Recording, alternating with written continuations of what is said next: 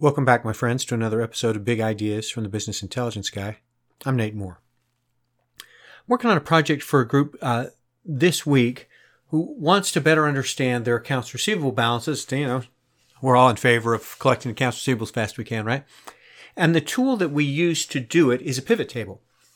If you haven't seen pivot tables, this is, in my humble opinion, one of the best ways to use a pivot table in a medical practice is to look at accounts receivable. I remember years ago when I started working with the group, they said, we've got this report and it's 1,700 pages long. And this is a practice with 30-something providers, another 30-something advanced practitioners and, mid-level providers, that kind of thing.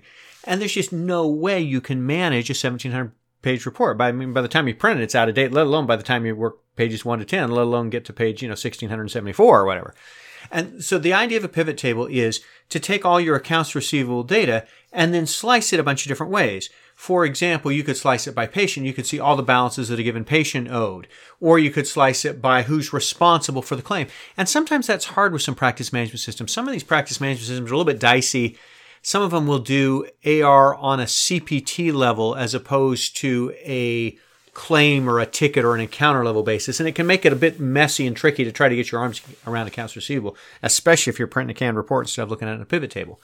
But if you know who's responsible for a claim, primary, secondary, tertiary patient, that kind of thing, if you know who that responsible party is in the insurance world, right? And if you can group those and say, look, here's all my Aetna claims or all my Blue Cross claims, maybe you group local payers, maybe it's work comp, whatever it is, but you've got a way to understand that. And then you can age it, right? And you can age it a couple of different ways. And again, some of this is software specific. Sometimes, data service and post data is all you got. Some of the better software programs will let you age by the date the guarantor became responsible.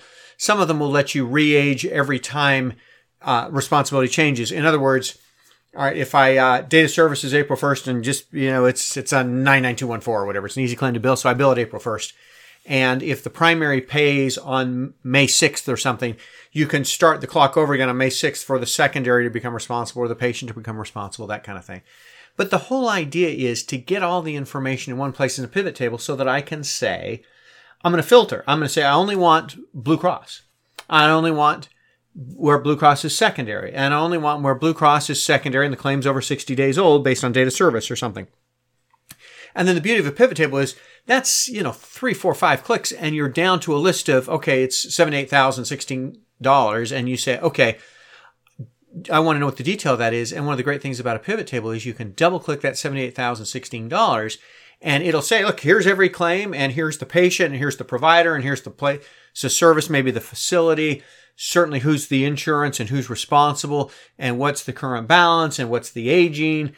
And any other piece of information that you want to grab out of your practice management system that you can throw into this pivot table, then you can easily filter, double click and drill down and say, these are the claims I'm going to work today. And I'm going to, if it takes a while to, heaven forbid, get Blue Cross on the phone or fill out this Aetna form for open claims or, work through, log into some portal and be able to appeal claims that way.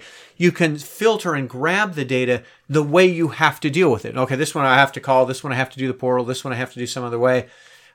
You can see it and the pivot table can help you do the work for you, find what you need to work, make it easier to work, and allow you to work more claims. And I think that's really, the productivity is really where we're going with this pivot table approach to accounts receivable. If you haven't seen pivot tables or you haven't played much with them, the first suggestion is join me at the Medical Practice Excellence Conference in San Diego in October. Wednesday after the conference concludes, there's a post-conference. It's 3 hours of hands-on, bring your laptop and follow along pivot tables. We're going to talk about sorting and pivoting and grouping and filtering and all the things that you can do to understand data in a pivot table.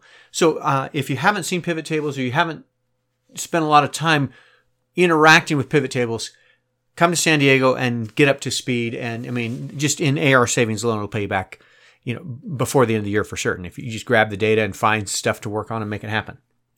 The other thing you might think about doing is trying to automate the process of getting your data in a pivot table. If you have to run some report, and heaven forbid it's a PDF, I think heaven does forbid that.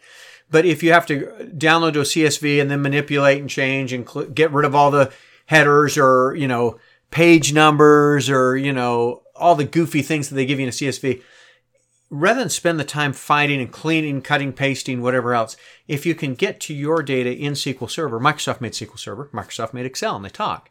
And if you can grab the AR data that you need to see and throw it in a pivot table that automatically refreshes, that's kind of the holy grail of accounts receivable. You can now all I got to do is open a spreadsheet, and and when you open, you have the same data or the same structure, same charts, pivot tables, graphs, whatever you have, as you had yesterday, only with fresh overnight data that can grab the data for you and say, here's what you need to work on today. And I worked on Aetna yesterday, so today it's Cigna, and I'm going to look at, anything that's over 60 days old, and then I'm going to look at secondary, and then I'm going to look at this, and I can double click, drill down, see the detail, and go right to work, rather than having to wait for a report to run or wait for a report to print, and then format and clean up and trying to figure out what to work on. Boy, just automate it, simplify it, get it in a pivot table, and get what's rightfully yours. I think that's the message of today's big idea is get your accounts receivable data in a pivot table and see the kind of analysis you can do and the insights you can gather and the money you can collect just by getting your data in that kind of format. I hope these podcasts are helpful for you. Thanks for joining me today.